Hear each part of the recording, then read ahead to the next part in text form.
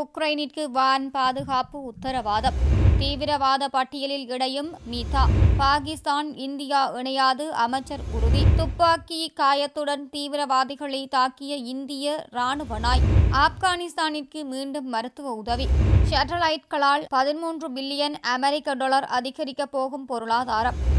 கடந்த திங்கட்கிழமை Russia Ukraine Kyiv நகரத்தின் மீது மிக மோசமான ஏவுகணை தாக்குதல்களை மேற்கொண்டிருந்ததை தொடர்ந்து உக்ரைன் ஜனாதிபதி விளாடிமிர் செலன்ஸ்கி G7 அமைப்பு நாடுகளுடன் அவசர கலந்துரையாடல் ஒன்றில் ஈடுபட்டுள்ளார். செவ்வாய்க்கிழமை நடைபெற்ற இந்த கலந்துரையாடலில் உக்ரைனுக்கு நிதி, நீதி, ராணுவ, மனிதாபிமான, ராஜாங்க ஆதரவுகள் அனைத்தையும் வழங்குவதற்கு தயாராக உள்ளதாக G7 அமைப்பு நாடுகள் உறுதியளித்துள்ளன. அதேவேளை உக்ரைனுக்கு இந்த நாடுகள் இணைந்து வான் பாதுகாப்பு தொகுதியை உருவாக்குவதற்கு நிதியுதவியை வழங்க வேண்டும் என கேட்டுள்ளார் உக்ரைன் ஜனாதிபதி. இதற்கு பதிலளிக்கும் விதத்தில் தேவைப்படும் வரையில் உக்ரைனிற்கு வேண்டிய அனைத்தையும் செய்வோம் என G7 நாடுகள் வாக்குறுதி அளித்துள்ளன. ரஷ்யாவின் தாக்குதல் தொடர்பாக கருத்து வெளியிட்டிருந்த ஜப்பான் பிரதமர் ரஷ்யா அணு ஆயுத தாக்குதல்களை மேற்கொள்ள வாய்ப்பு உள்ளதா என்பது குறித்து உக்ரைன் எச்சரிக்கையுடன் இருக்க வேண்டும் என கூறியுள்ளார். மார்க் சூகர்பெர்கின் மீட்டா நிறுவனம் தற்போது ரஷ்யாவினால் தீவிரவாத மற்றும் பயங்கரவாத அமைப்புகளின் பட்டியலில் இணைக்கப்பட்டுள்ளது. கடந்த மார்ச் மாதம் ரஷ்யா உக்ரைன் போர் ஆரம்பமாகி இருந்த நிலையில் ரஷ்யாவிற்கு எதிரான தகவல்களை ஆதரித்த அல்லது பரவுவதற்கு அனுமதித்த குற்றத்திற்காக பேஸ்புக் மற்றும் இன்ஸ்டாகிராம் செயலிகள் மீது தடை விதிக்கப்பட்டிருந்தது ரஷ்யா. இந்த நிலையில் தற்போது ரஷ்யாவின் நிதி கண்காணிப்பு நிறுவனமான ரோஸ்ஃபின் மானிட்டரிங் நிறுவனம் மீட்டா நிறுவனத்தை தடை செய்யப்பட்ட பயங்கரவாத அமைப்புகளின் பட்டியலில் இணைத்துள்ளது. இன்ஸ்டாகிராம் ரஷ்யாவைச் சேர்ந்த வணிக நிறுவனங்கள் மற்றும் தனியார்களுக்கு வணிக பிரச்சாரங்களுக்கு அதிக பங்காற்றி வந்ததால் ரஷ்யாவில் உள்ள பாவனையாளர்கள் ஏற்கனவே இந்த செயலிகளை VPN மூலம் பயன்படுத்தி வந்த நிலையில் தற்போது தீவிரவாத அமைப்புகளின் பட்டியலில் இணைக்கப்பட்டுள்ளதால் பயன்படுத்தப்பட முடியாத நிலை எழுந்துள்ளது. ஏற்கனவே இந்த பட்டியலில் தலிபான்கள் மற்றும் ரஷ்யாவிற்கு எதிரான அரசியல் கட்சிகள் பட்டியலிடப்பட்டுள்ளமை குறிப்பிடத்தக்கது.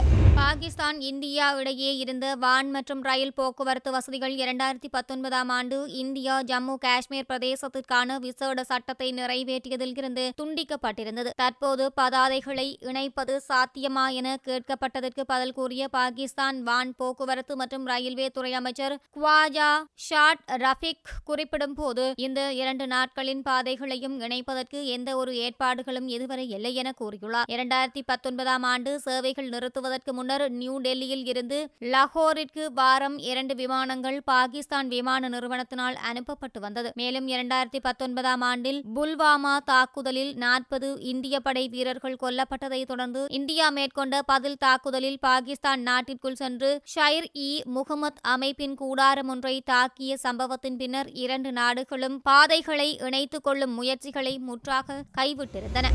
இந்திய ராணுவத்திடம் பயிற்றுவிக்கப்பட்ட ஜூம் என அழைக்கப்படும் வேட்டை நாய் தீவிரவாதிகளை இனம் கண்டு அவர்களை தாக்கி இந்திய ராணுவத்திடம் ஒப்படைக்கும் அளவிற்கு பழக்கப்படுத்தப்பட்டுள்ளது. கடந்த ஞாயிற்றுக்கிழமை காஷ்மீர் டாங்பவ பிரதேசத்தில் தீவிரவாதிகள் நடமாட்டம் இருப்பதை அறிந்து இந்திய ராணுவமும் காவல்படையும் தேடுதல் பணிகளை ஆரம்பித்திருந்தன. இந்த விசேட நடவடிக்கைக்கு ஜூமும் அழைத்து செல்லப்பட்டுள்ளது. தீவிரவாதிகள் இனம் காணப்பட்டு போலீசார் தீவிரவாதிகள் இடையே தொடர்ந்து நடைபெற்ற துப்பாக்கிச் சூட்டு தாக்குதலில் ஜூம் பலமாக படுகாயப்பட்டுள்ளது. 2 துப்பாக்கி காயங்களுடன் தொடர்ந்து தீவிரவாதிகளை தாக்கிய ஜூமின் துணிவும் செயலும் அனைவரையும் வியப்பில் ஆழ்த்தியுள்ளது. இறுதியாக 2 தீவிரவாதிகளும் கொல்லப்பட்டதன் பின்னரே ஜூம் தனது வேலையில் இருந்து பின்வாங்கியுள்ளது. இதுவரை தெற்கு காஷ்மீரில் நடைபெறும் பல விசேட தீவிரவாத எதிர்ப்பு நடவடிக்கைகளுக்கு ஜூம் துணையாக இருந்துள்ளமை குறிப்பிடத்தக்கது.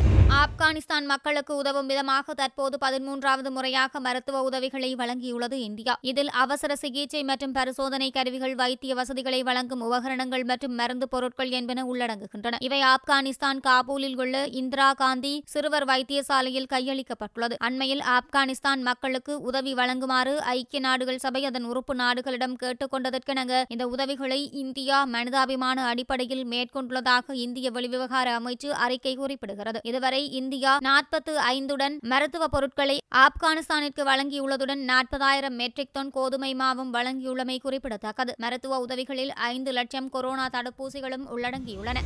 எதிர்வரும் 2025ஆம் ஆண்டளவில் இந்தியாவின் சேட்டலைட் தொழில்நுட்பங்களால் பொருளாதார நிலை 13 மில்லியன் டாலர் அளவில் அதிகரிக்கும் என பொருளாதார அமைப்புகள் குறிப்பிடுகின்றன. இது தொடர்பாக கடந்த திங்கட்கிழமை இந்தியன் ஸ்பேஸ் அசோசியேஷன் ஆய்வு நிறுவனம் வெளியிட்டுள்ள அறிக்கையின்படி அடுத்த 3 வருடங்களில் இந்தியாவினால் முன்னெடுக்கப்படவுள்ள சேட்டலைட் மற்றும் விண்வெளி ஆராய்ச்சி நடவடிக்கை நடவடிக்கைகளால் இந்திய பொருளாதாரம் பெருமளவில் அதிகரிக்க உள்ளது என குறிப்பிடப்பட்டுள்ளது. மேலும் இந்திய விண்வெளி ஆராய்ச்சி அமைப்பு மற்றும் இந்திய தனியார் விண்வெளி நிறுவனங்கள் அடுத்த 3 வருடங்களில் 13% அதிக வளர்ச்சியை காட்டும் என இந்த அறிக்கை குறிப்பிட்டுள்ளது. முக்கியமாக இந்தியாவின் தனியார் நிறுவனங்களான ஸ்கைரூட் ஏரோஸ்பேஸ், அனிகுல் காஸ்மோஸ் மற்றும் பெலஸ்டிக் ஏரோஸ்பேஸ் ஆகிய நிறுவனங்களின் வளர்ச்சி பொருளாதாரத்திற்கு பாரிய பங்களிப்பு செய்யும் என எதிர்பார்க்கப்படுகிறது. இதில் வர்த்தக நோக்க சேட்டலைட்டுகளின் சேவைகள் முக்கியத்துவப்படுத்தப்படுகின்றன. மேலும் இவை அமெரிக்க சேட்டலைட் தொழில்நுட்பத்திற்கு இணையான வசதிகளை அபிவிருத்தி செய்வதில் ஈடுபட்டுள்ளதாகவும் அறியப்பட்டுள்ளது.